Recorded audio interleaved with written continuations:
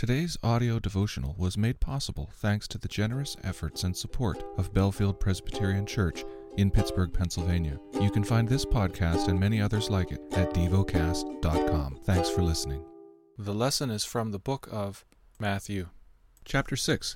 Beware of practicing your righteousness before other people in order to be seen by them, for then you will have no reward from your Father who is in heaven.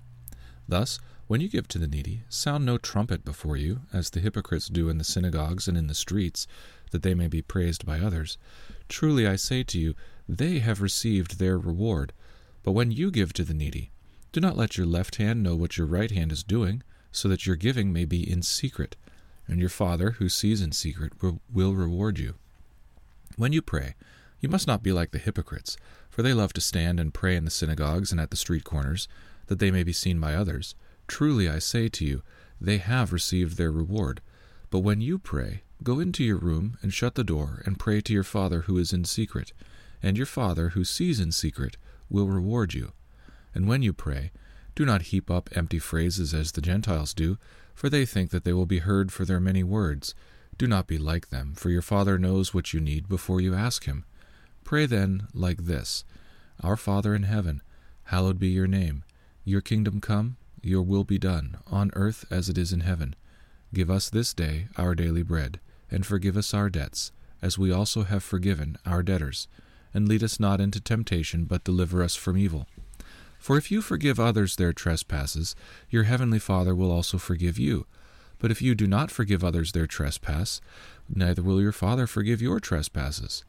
And when you fast, do not look gloomy like the hypocrites, for they disfigure their faces that their fasting may be seen by others. Truly I say to you, they have received their reward. But when you fast, anoint your head and wash your face, that your fasting may not be seen by others, but by your Father who is in secret. And your Father who sees in secret will reward you.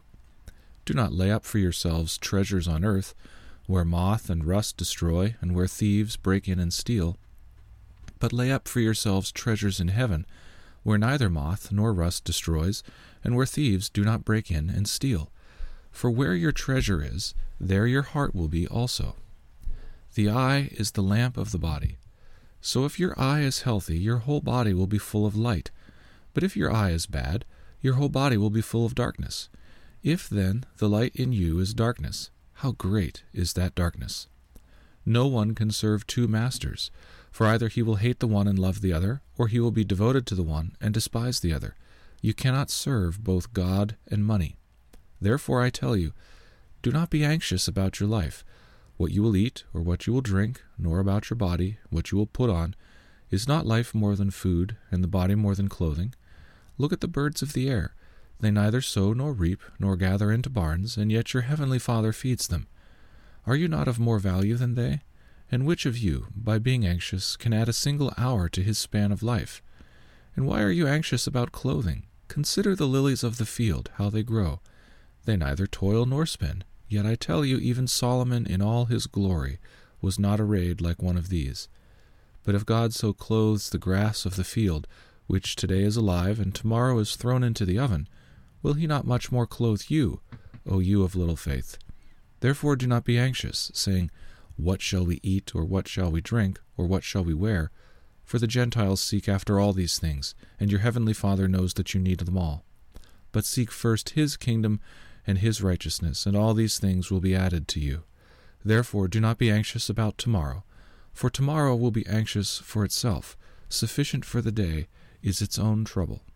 Meditate and dwell on what you're paying attention to in God's Word. How has it connected with your heart or mind?